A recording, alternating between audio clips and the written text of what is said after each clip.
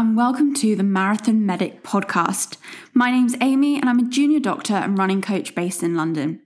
In this series of the podcast, Running and Me, I'll be chatting with runners about why they started running and the benefits it's had to their health, both physically and mentally. On today's episode, I'm chatting to Ben Cook. Ben is an Oxford-based runner who has combined his love for travel and running in a project called Run 12. This project sees him run 12 different marathons in 12 different countries over 12 months, all in aid of the Alzheimer's Society. Ben documents all his running on his blog, and that can be found at runningmancook.com. So Ben, we met just over a year ago in Tokyo, and that was at Namban Rengo, which is an international running club based in Tokyo.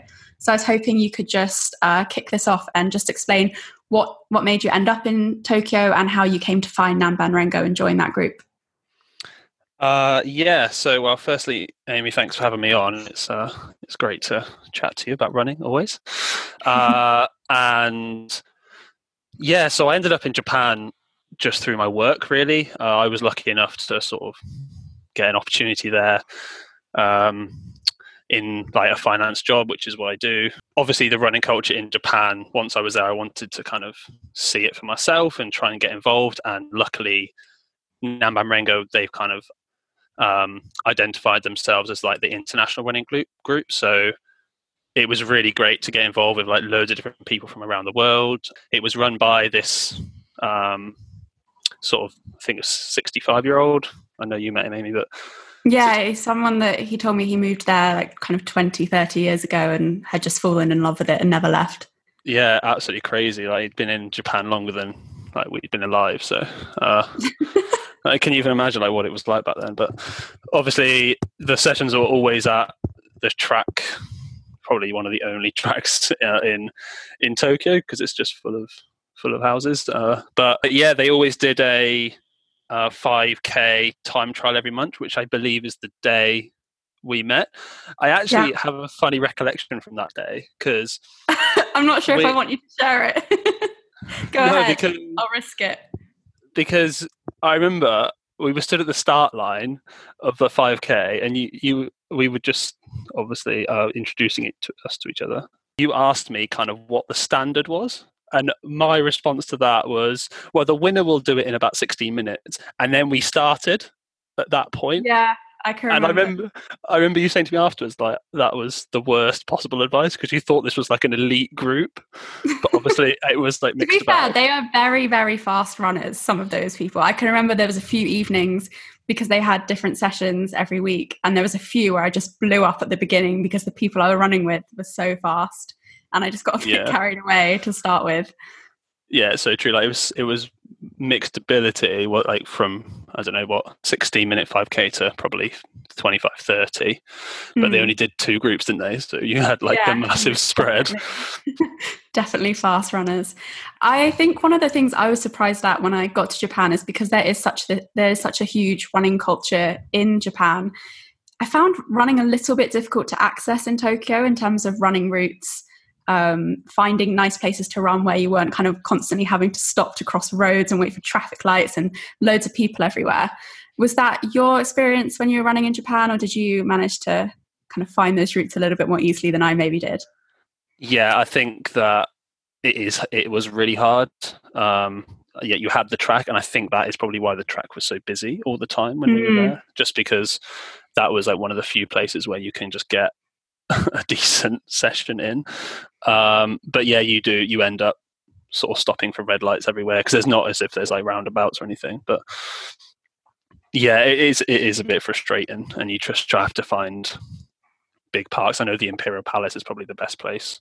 Yeah, that's where I replaced my Greenwich Park loops with Imperial Palace loops. Yeah, exactly. But there was a few times I would plan routes to green areas, and then I'd get there and realised it was like a shrine or a temple where you weren't allowed to run or maybe even go in at all. So my whole route planning went out the window a little bit. Yeah, it's very true. It is hard though. I completely get that. But we kind of embraced the, running through the skyscrapers and running through like the Shibuya crossing, for example. I used to go there at least probably once a week. That was super cool. Yeah, it's great as a tourist. I did most of my exploring by foot there for sure. 100%. But yeah, I loved it. I absolutely loved it. Now you're back in London, what would you say is the thing you miss most about living in Tokyo? Oh, goodness me, probably the food. I think Yeah.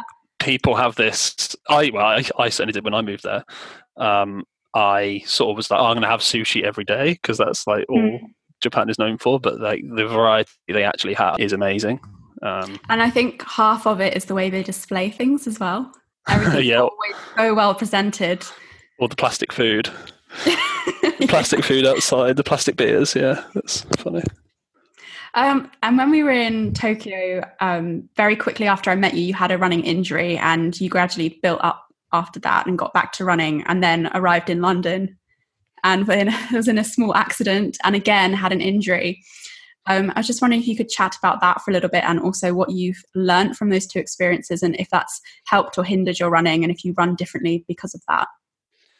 Yeah, well, it's actually going back to that first 5K run. That was the day that I injured myself. But it actually begins sort of 6 months before, probably in like October 2018. There was a small tear in my tendon in my left leg, which I didn't really. It sort of slowly came on and then sort of went one day, and that was it for probably 6 weeks. But I never really recovered properly and always just tried to get back into running as soon as I could. And I was, I'll do a quick few miles just to test it. And I mean, it never worked. And it just compounded on that day where I did 5K flat out and, aggravated it so badly. Looking back, I think giving it a chance to recover properly, like play the long game, having those short-term games, you're only going to injure it more. That was a huge lesson for me. I can't not run through an injury, even though my advice to anyone else would be take the rest. I just can't, and I'm always pushing myself back into running far too quickly. Yeah, so true. So you can't help it. Like we run because we love it, right? And just to say, for example, you might be walking, this was even the case for me, like you'll be walking down the street perfectly fine, you don't feel a thing, and you'll think, oh, I must be able to run. If I can walk, I can run. And then you put a little bit of pressure. You really can't. Yeah, exactly. That 6 months was very hit and miss in terms of my running experience, and that lesson. Because then I got a place for Chicago 2019, which was obviously in October. So all of my training I was kind of built up for the summer, and I was really, really careful not to slowly increase the miles, really, really look after myself, because I really wanted to because I haven't actually run like a hard race since probably spring 2018. So I really wanted that chance after 18 months to do that. Sadly, I got knocked off my bike, which put an end to that. I broke my toe pretty badly. So that took me out for 6 weeks, and then took us to about mid-September. And then I had like 3 or 4 weeks of training to just sort of that. I mean, at that point, it was a case of if I can get round, that would be great. And thankfully, I did that. So it was a great experience. Yeah, and I guess you haven't had the best string of luck with races, because this year you decided to do the Run 12 project, which, if I'm correct, was that you were going to run 12 marathons in 12 different countries in aid of Alzheimer's research? Society, yeah. So coronavirus has kind of taken that opportunity away from you, but could you just tell us a little bit about what the Run 12 project was and why specifically you'd chosen the Alzheimer's Society? Well, the Run 12 project is something that I've sort of thought about for a long time, and it's actually going back to the fact that I've missed a lot of marathons. Like sort of 3 in a row have been affected by injury, effectively. So I was like, I really wanted to sort of this would give me a chance to because you can't run 12 marathons all hard. It would be a case of traveling the world, seeing sights, running these marathons while also giving back, because I've always tried to sort of run for myself and run for times, whereas I feel like I wanted to give something a bit back through my running, because I haven't really done that so far. Alzheimer's Society has always been kind of close to me, just because it's affected my family a lot. I think 3 of my grandparents were affected by the disease. It resonates a lot with me, and I just wanted to kind of try and open people's eyes and inspire people if I can. I've got some great messages since I announced it that, you know, people have taken up running. In fact, just a week or two ago, my cousin ran her first half marathon, which was really great to hear. And just like, it gives people a vehicle to donate through, obviously, this project and these marathons, but also, yeah, it's great to hear people sort of getting out the door, especially during this. I know we're talking about coronavirus now having such a big impact on the world and this project, etc. But it's great to see so many people sort of go into exercise. Like, there are so few things we can do, and running is one of them. And running seems to, just kind of looking out into the park, there's so many people that seem to be new to running. So I'm just really hoping people keep it up once the lockdown's over. I think it shows how little you need. Like, everything's shut down. We've got no access to gyms or anything like that. But yet running you can still do. It's probably the most inclusive sport in the world, isn't it? I mean, all you need is a pair of running shoes. How were people, what was the idea behind donating for the Run 12? Were they giving you kind of a set amount of sponsorship money per every marathon you did, or was it just up to people to donate what they wanted to donate? I think it was up to people to donate what they wanted. It was just that, you know, I wanted to sort of show what running can give you. Like, I love running, and I wanted to broadcast that to people and just say, look, this is how running makes me feel. It can make you feel the same thing. It's the sense of freedom. You can go anywhere in the world and do it. It's not like, you know, say we play a game of football, you can't just go to, for example, my first one was in Marrakesh. You can't just go to Marrakesh and play a game of football, whereas you can go there and run a race or a marathon. And it is the only sport in the world where the elite and the general public share the same racetrack, share the same course. So you have fans and the footballers in football, whereas the London Marathon, okay, it didn't happen this year, but, you know, you've got Mo Farah, you've got Eliud Kipchoge running exactly the same streets that, you know, the 6-7 hour marathon runners are doing, and I think that's amazing, and one of the beautiful things about running. And it's a very easy spectator sport as well, as in London Marathon. You literally just, you know, line up at the end of the road. You don't have to get your tickets. It's just anyone that wants to be there and support and watch can be there doing that. Yeah, and everyone gets up for it as well. I mean, you've seen the crowds. It's just London's biggest street party. You know it. So you were supposed to do 12 marathons. You did 2? I've done 2, yes. And yes. I think by the looks of things, they were quite extreme ones. Could you just share which marathons they were and how they went? Yeah, so the first one was Marrakesh. I started with kind of an Africa leg, because the second one was in Algeria, which was in the Sahara Desert, which was a whole nother story. But so the Marrakesh, that was in January. It was a 7 a.m. start, and it was actually dark when we started, which was pretty weird. But I remember stood at the start, because it was something like 2 or 3 degrees. Stood at the start line, it was absolutely freezing, but it was due to get up to about 20 just in a couple of hours. I was going to ask what the temperature was, and when you said 2 to 3 degrees, I was almost embarrassed, because I was thinking it's going to be really, really hot. So, you know, you're stood at the start line absolutely freezing. I was in a big hoodie 5 minutes before the start and just tossed it aside, shivered for 5 minutes, and, you know, away you go. And you actually run the first sort of leg, the first maybe, I don't know, half an hour or hour or so. You're just running towards the sun and you're just watching it rise. It's pretty cool. The special thing about Marrakesh is like the Medina, the old town, but you can't really run through there because it is so old. But a pretty cool race. I'm really, really glad I did it. What was the support like out there?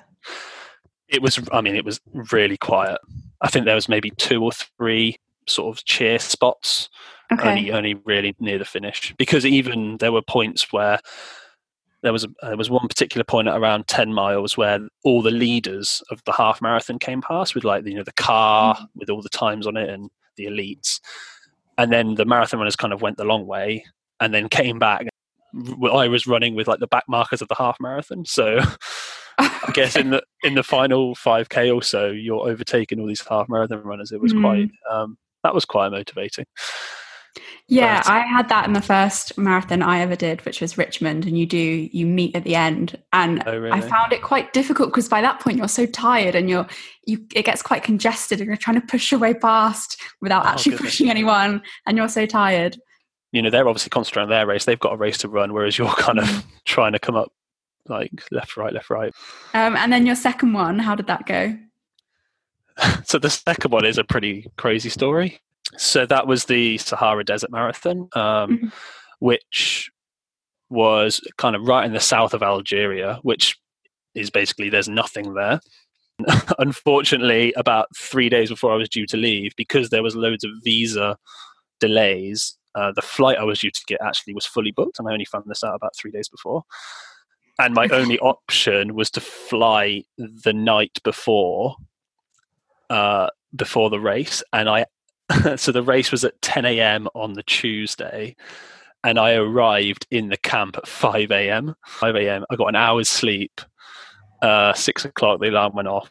I had to be out the door at 6:15, so I had to get all my kit ready, get everything on, pack on my bag, all my gels and stuff. It was just crazy. And then off I went. I didn't really have any time to think about what I was doing or time to get nervous. We got taken to this big tent where there was, breads and jams and biscuits for tea, coffee, etc. as breakfast. And then it was, okay, eat breakfast, get on a bus, take you to the start. There's the changing rooms. There's the start. It was literally like 2 wooden posts and a flag. It was just. That's so nice, isn't it? It was really nice. There must have been maybe 100 people doing it, and because it was in a refugee camp, so all like the families were coming out and supporting. And there was a kids race. It was a really really nice event. But I wouldn't recommend running a marathon on an hour's sleep. Yeah, how did that go? Those last few miles are hard enough as it is. I actually met someone kind of on the transfer from the airport, and who was equally as late as you. Who was equally as late as me. They weren't running the marathon; they were doing the half. Oh, okay. But still crazy. And he was saying, I did it last year. This is my first marathon, and the second half is way harder. And I did looking back at my first marathon, I would have said the second half is harder, but that's just because it was my first marathon and I was so underprepared. And I didn't know whether to take that with a pinch of salt. But anyway, going forward to race day, so I was, running through the desert, and it was, to be honest, for the first half, it was pretty okay. It was lots of sort of dirt-packed sand. So it wasn't like you were crossing over dunes and maybe not what people imagine deserts to be. It was quite kind of a dirt road. Yeah. And then we arrived in kind of the middle camp and ran through and got loads of support, which was super nice. And then the second half, we started entering like soft sand dunes.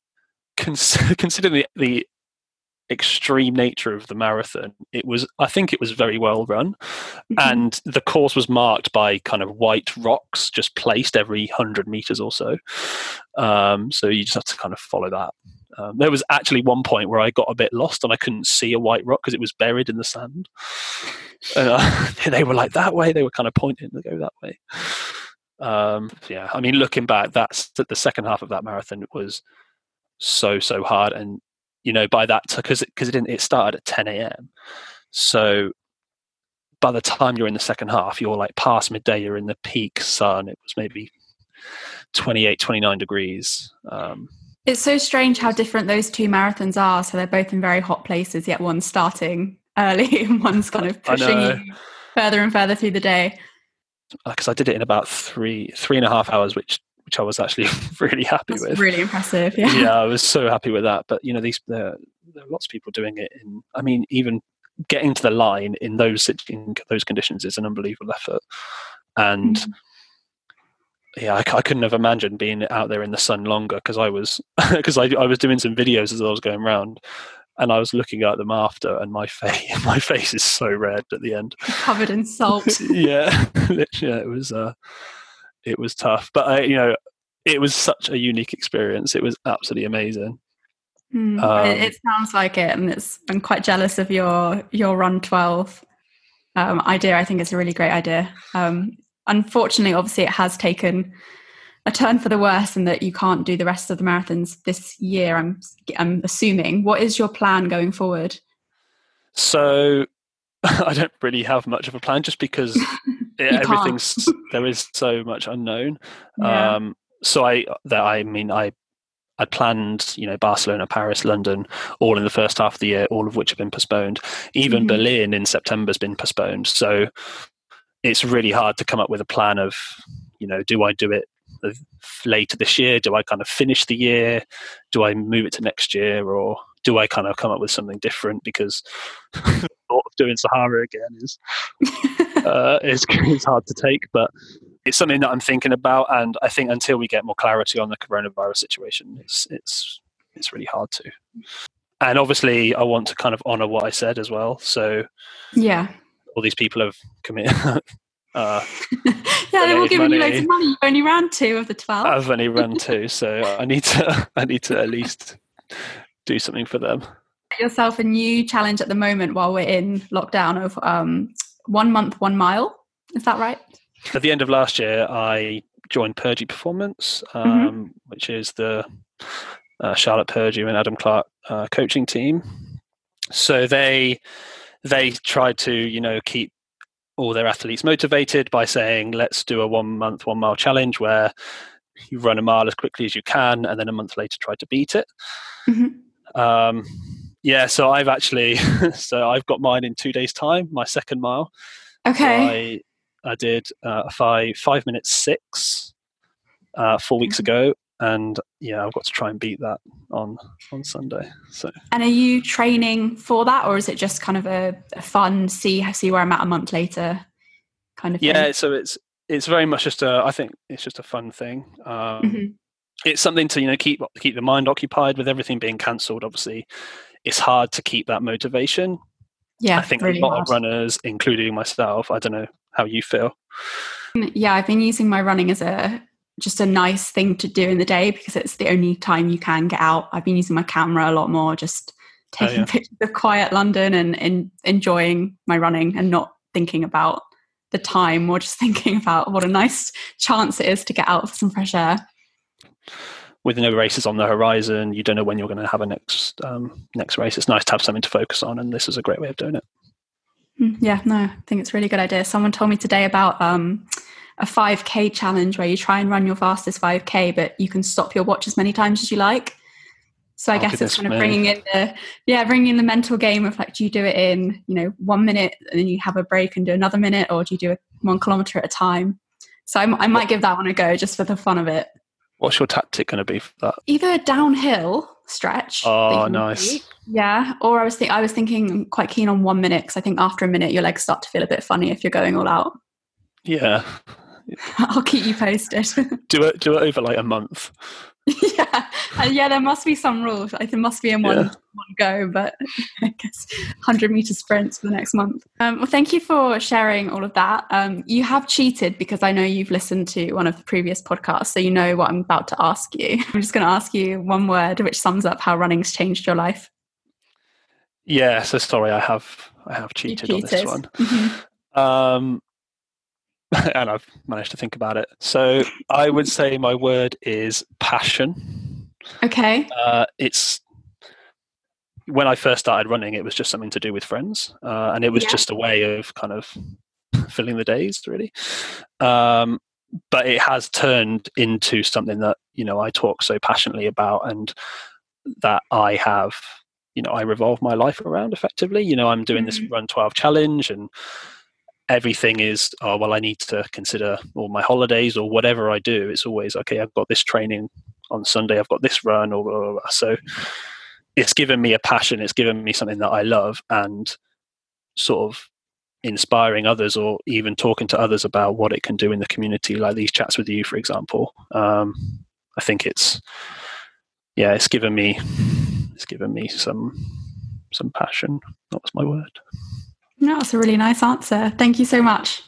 Thanks for listening to this week's episode of the podcast. If you want to learn more about Ben or visit his website, then you can head to runningmancook.com. I'll be back next week with one final episode in this podcast series. If you want to keep up to date with everything, follow along at Marathon Medic or head to marathonmedic.com.